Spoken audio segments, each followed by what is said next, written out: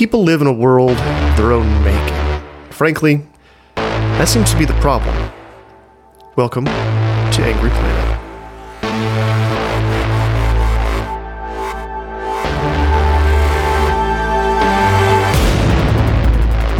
Hello and welcome to Angry Planet. I'm Jason Fields.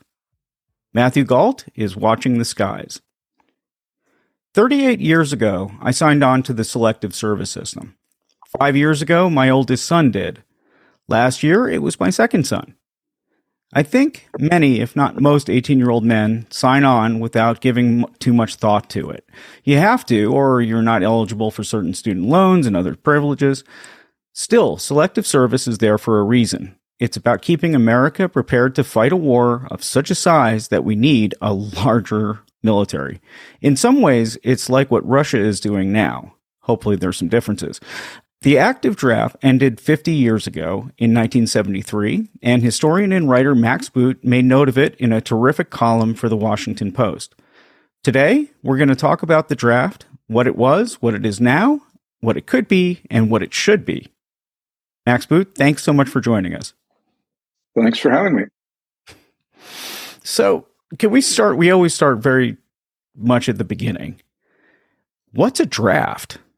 A draft is the involuntary military service of young men, and in the past, young men. Now it might well be young men and women called to serve in a country's military, which is something that a number of countries around the world currently have. I mean, Taiwan, for example, just recently extended their draft to 1 year of mandatory service, and it's something we have not had in the U.S. Since the U.S. ended its involvement in the Vietnam War in 1973. Before the Vietnam War, I think some people who are on the younger side think that the draft started with the Vietnam War, practically. What is a little bit of the history of the draft in the United States? I mean, we don't have to go back to Napoleon in France or anything like that, but. Well, in the United States, we have generally not had a peacetime draft. We had a draft during the Civil War. We had a draft in World War I. Then our first peacetime draft started in 1940. But you got to put kind of an asterisk around peacetime because that was after the outbreak of World War II. It was before we got into it, but it was after the outbreak of the war in Asia and in Europe. And it was clear that war was coming for us as well. And that's why Congress passed the Selective Service Act, and President Franklin Roosevelt signed it. And so then from 1940 on, there was a brief break after the end of World War II, but generally pretty much nonstop from 1940 to 1973, we had a draft in this country. And everybody had to, all young men between certain ages, and those parameters changed, all young men had to register for the draft. And then a certain number of them were actually called to the colors. And obviously, the numbers called up greatly expanded in wartime because in World War II, we had something like 12 million people serving in uniform. That's a huge military, especially considering that this army, that the country was about 1/3 the size it is today, population-wise. Then, of course, the number of draftees dramatically shrank in the late 40s, and then we had the Korean War, and so the number of draftees expanded again. And then after the end of the Korean War, the number of draftees fell again until the Vietnam War broke out and started sucking up American military manpower between 1965 and 1968 in particular. And that at that point, the draft became hugely contentious because a lot of people did not support the Vietnam War. A lot of young men did not want to be called up for service. So you had people fleeing to Canada to avoid the draft. You had people, draft resistors, burning their draft cards. And there was a general sense in the 1960s that the draft was fundamentally unfair because there were occupational and student deferments, which allowed more privileged young men to avoid service. They could go to college or grad school, or they could, serve in the National Guard as George W. Bush did, or they could, come up with bogus medical excuses for why they couldn't serve, like, Donald Trump and his bone spurs in his heel. There was a sense that it was the underprivileged, men, minorities, and poor whites who were being sent to Vietnam, whereas the privileged were dodging the draft. And that contributed to the unpopularity of the draft.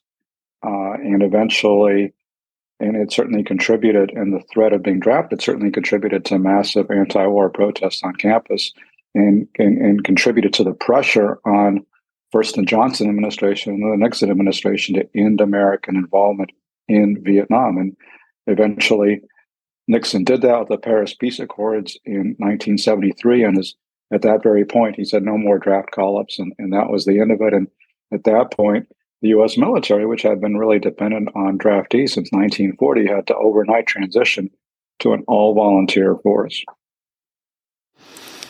So, an all-volunteer force, I mean, I guess that was what it would have been between, let's say, World War I and World War II, right? Although, yeah, right. But I know the U.S. military was absolutely tiny. I used to work at the Holocaust Museum, and part of the Holocaust Museum, Holocaust is that the U.S. was not a military force as World War II was starting up. Right. So you talked about the draft lottery, and the reason why we're talking about such basic stuff is this is a long time ago. That was one thing that's fascinating about the column is it starts to give a sense, I think, of, I mean, it's 50 years. And to me, it's right. fresh in my mind. I mean, I still, think of Vietnam, and and this was a very present thing. I don't know if it's the same for you, but I was going to ask, it was a lottery? I mean, does that really mean that you picked a name out of a hat? Yeah, I mean, it was really up to local draft boards. The actual administration of the draft was very decentralized. But yeah, in general, there was certainly in the 60s, there was a draft lottery, and then that would determine the order in which you were drafted. And that was an attempt to create fairness in the system, right? Because it would be supposedly an impartial thing where it's just random generation of numbers, and whoever gets the lower number gets called. But of course, as I mentioned, there was a lot of unfairness because there were also a lot of deferments and ways that the wealthy and well-connected could get out of service. And I mean, the irony of those deferments, by the way, is that they were actually started in the 1950s, and they were part of a deliberate strategy to push young people into certain fields. And the idea was that we needed more teachers, we needed more scientists, we needed all these other professionals to compete with the Soviets in the space race and the science and technology race. And so the draft created deferments for people going to graduate school. It created deferments for people becoming teachers, in addition to existing deferments for people who had kids and were the breadwinners of their families, and those parameters went back and forth over the years. But there was a conscious strategy behind the administration of the selective service system in the 50s and 60s to push people into professions, basically to push people to dodge the draft was essentially the strategy behind the draft, because they wanted you to avoid the draft by doing things that they thought would be socially useful, like, teaching or becoming scientists or whatever. And so that wasn't a huge issue in the 50s and 60s, when we were basically in a peacetime establishment, and men might be annoyed by being sent to Germany for a couple of years, like Elvis Presley, but it wasn't a big deal. But then if all of a sudden it becomes a big deal when you're not just being sent to hang out in Germany and clean latrines for a couple of years, you might be sent to the jungles of Vietnam, and you may never come back. And so then it became much more contentious, and these kind of well-intentioned deferments, which were designed to meet societal needs, were seen as a way for the privileged to cop out of their obligation to serve. And would you argue that had a large impact on the force that we actually had in Vietnam? I mean, was morale that large a part of the issue? mean, morale did become an issue. I mean, it's a little bit hard to disentangle because actually, I think most of the troops uh, in combat, certainly for the Marine Corps, and I think even for the Army, I think most of them are volunteers. So it wasn't just simply draftees. And in fact, a lot of draftees wound up doing administrative jobs stateside or, in Europe or someplace like that. So it wasn't necessarily the case that everybody got drafted, got handed a rifle, and got sent to a rice paddy. But it definitely created a perception of unfairness. There was definitely a sense. I mean, the statistics are very hard to parse, but there's kind of a sense. There was certainly evidence to show that, as you would expect, that in Vietnam, it was not the same kind of universal service as in World War II, that there were a lot of, graduates of Ivy League universities who served and fell fighting in World War II. There were very few who served and fell fighting, in Vietnam, whereas a lot of people from, poor neighborhoods wound up going over there and some of them not coming back or, coming back wounded or what have you. And so it definitely became, in addition to a guerrilla war, it became kind of a class war, or that was kind of the perception. And so that helped to undermine public support for the draft. But what, I argued in my column that I wrote about the end of the draft in the Washington Post was that, ironically, in some ways, even though in its last years the draft was undermining national cohesion, it was really a very divisive force in American society, leading to mass protests and public dissension, and it lacked legitimacy at the end, really. What I suggest in my column is that in the last 50 years, since the end of the draft, ironically, I think one of the consequences of ending the draft is it has led to less national cohesion and greater public divisiveness, because we've kind of lost what we had in the heyday of the draft in World War II, when we had the largest percentage of the population in service, which was, kind of a melting pot phenomenon occurring within the military, where people were being forced to serve alongside folks from different parts of the country, different walks of life, different religions, different ethnic groups. In other words, being exposed to, the diversity of America in a way they would not have been if they just stayed in, whatever their hometown happened to be. And that was seen as a very positive social force. I mean, it wasn't something that was expected or planned, but it kind of broke down some of the barriers in American society and created this greater cohesion. And so, when the war ended, there was a greater desire to redress social ills. A few years after the end of World War II, President Truman desegregated the armed services. And then, of course, you had the great civil rights initiatives of the 1950s and 60s. And then you had, Lyndon Johnson creating the Great Society to tackle poverty. And a lot of those things we forget were done with tremendous national unity and even near unanimity. I mean, if you look at like the passage of Medicare, Medicaid, the 1964 Civil Rights Act, the 1965 Voting Rights Act, what you will see is that they passed by overwhelming bipartisan majorities. There was not that much dissent, honestly. There was some, but it was all hugely bipartisan, hugely popular. And now it's almost impossible to imagine any major piece of legislation passing with that degree of public support. I mean, when President Obama passed the Affordable Care Act, I think there was not a single Republican who voted for it. So, and that certainly happened with some of President Biden's legislation as well. So, we've gotten used to this kind of tremendously polarized society with these huge differences in ideology, politics, race, religion, ethnicity, regions, and then city versus country, all these divisions that are, creating greater discord and disunity in modern America. And I think in retrospect, we can see that the draft in its heyday in the 40s and 50s helped to break down an earlier generation of divisions, and not having that draft means there's kind of no common bonding experience for most people in this country as they're growing up. It's interesting. I mean, it's obvious when you think about it that most people have not met people very much unlike themselves. I grew up in New York City. I live in Washington, D.C. I have spent no time, outside of urban areas that really counts. I can see that just that divide would be something that would be shaken up by having a draft.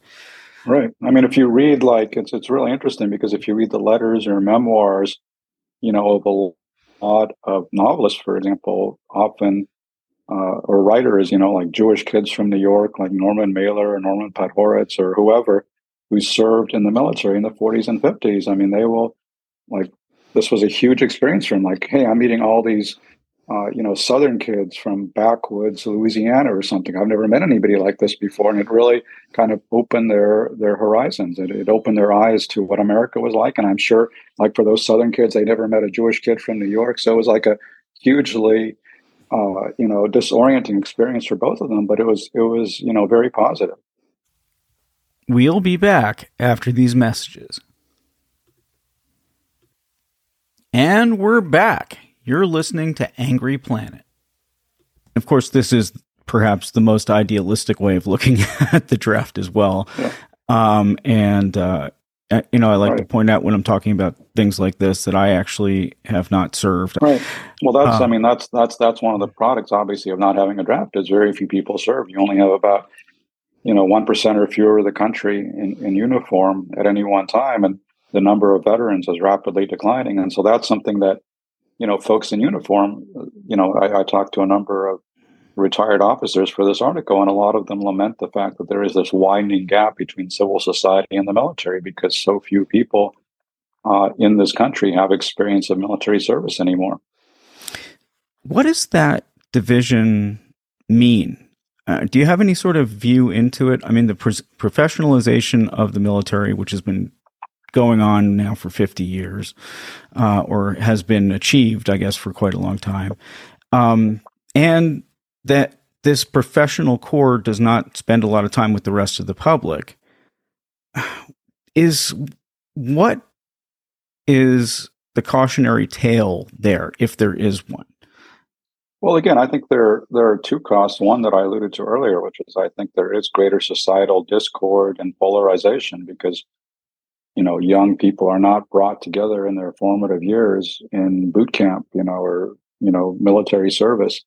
But there's also there's a larger cost down the line, which is that we kind of, hand over military service to a corps of professionals. And there's an upside to that, which is that we get a more capable military. And I've never talked to anybody in a senior position in uniform who says we want draftees back because they understand that when you have people who are serving against their will, you often have morale problems, discipline problems. It's not as effective as having volunteers who want to be there, and are eager to be part of the service. But it also creates, this concern that you have this kind of professional cast of warriors who are very divorced from civil society, and they don't really understand the civil society, and civil society doesn't really understand them. And so, that's something that people who follow civil military issues worry about. And I think that's that is kind of in fact where we are today. And now it's kind of rubber meets the road time right now, because although the all-volunteer force has been a huge success over the last 50 years, and it wasn't an overnight success. It really struggled in the 70s and then gradually became a success in the 80s. But right now, it's struggling again. There's huge recruiting problems within the services. The Army missed their recruiting quotas by 15,000 soldiers last year. That's an entire division's worth. So there's a lot of people in military positions of authority who are concerned that there are not enough young people who are A, qualified to serve, and B, willing to serve. And so they're having trouble tapping into a high quality pool of recruits. And they're concerned. One of the reasons is that because of this growing civil military gap, that people don't really understand the military, don't necessarily trust the military, that there is kind of this chasm of incomprehension that divides the military from the rest of society. I guess I would like to know if you see these things as something that we need to address urgently. Do we need to reinstate the draft or some form of the draft in order to heal these problems? Well, there's nobody I've talked to who really thinks there's any realistic prospect of reinstating a military draft right now because the apparatus is in place, as you mentioned. The selective service registrations have continued since 1973. So, in theory, if we were to institute the draft, we could do so because young men have to register, and there was an attempt to extend that to young women too, which narrowly failed, but which may succeed in the future. But there's no overriding national emergency right now that would justify that kind of mobilization. And keep in mind, we're talking about a lot of people. Just in the 18 to 20 age range, there are 12 million people in America. Presumably about 6 million men, roughly 6 million women. So that's a lot of people, and the entire active duty force right now of the U.S. military is about 1.2 million. So, if you started to draft all of them, you would have a military like 10 times larger than what you have today. And we don't need that. We can't afford it. It's very costly to train and equip an individual soldier. We don't need like 10 million soldiers. Maybe, we might need a few more than we have today, but we certainly don't need 10 million more. So there's basically zero support for military conscription. But there is concern that without conscription, that as we're continuing to rely on the all-volunteer force, that it has become harder to recruit in the last year or so, in part because the unemployment rate is at the lowest level since 1969. So a lot of kids coming out of high school have other opportunities, can get jobs doing other things. There's kind of a war weariness that set in after, more than 20 years after 9/11, nearly 2 years after the U.S. defeat in Afghanistan. So there's not there's a lot of charges being hurled at the military from the right that they're supposedly too woke, but a lot of progressive Gen Xers think it's actually too conservative. So there's a lot of things going on, including the fact that there's a lot of young people who are overweight, out of shape, and just can't meet the military requirements. So there's a lot of reasons why they're having big problems with the volunteer force right now, but there's no real support and no real prospect of a military draft.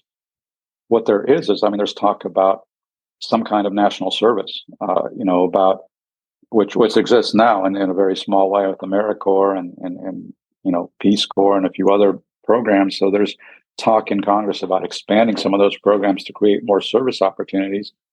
But in those, I'm in favor of that. I think those are good programs, but it's not going to address societal discord. It's not going to address some of the larger problems that we have, because those are very boutique programs that serve a small niche of people. And the paradox of those voluntary national service programs is the people who are most likely to go into them are probably the most civic-minded people in society to begin with, and don't really need what those programs offer. I mean, what you really need to be forcing people who aren't so civic-minded into those programs. But again, that would have to be done with some kind of involuntary service mechanism.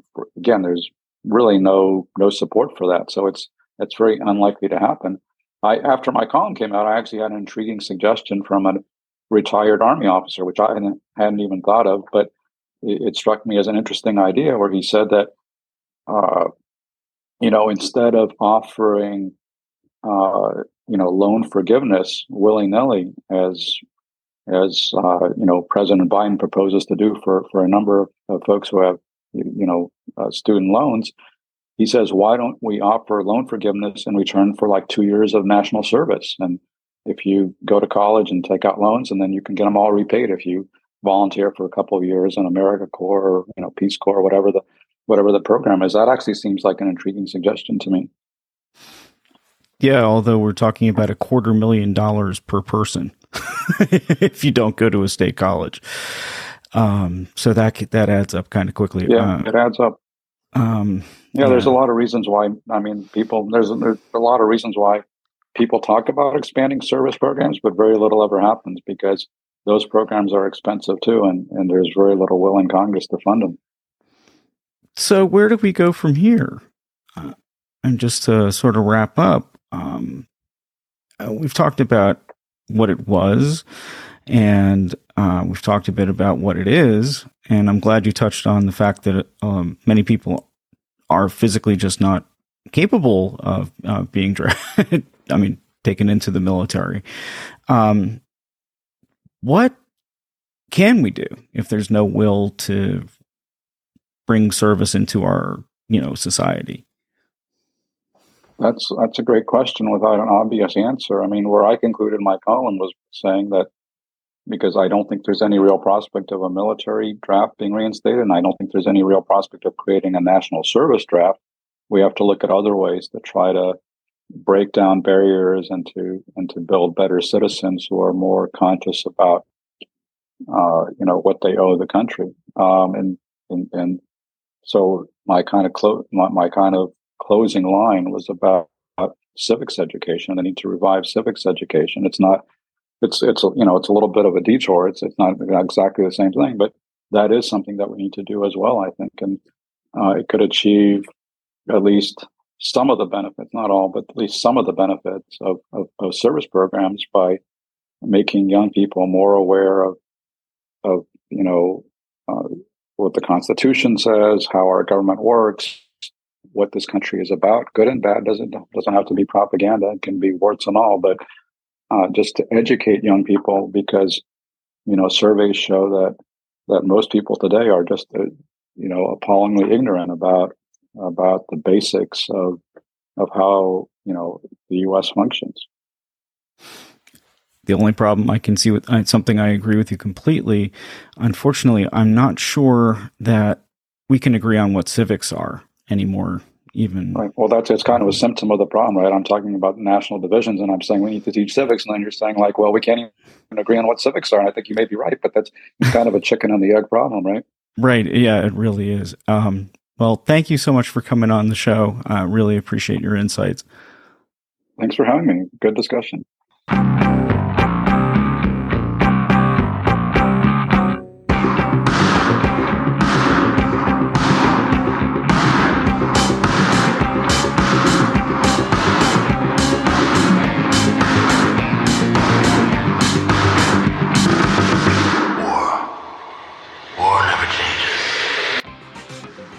Thanks for listening to another episode of Angry Planet.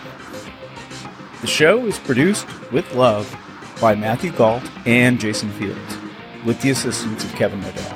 This is the place where we ask you for money.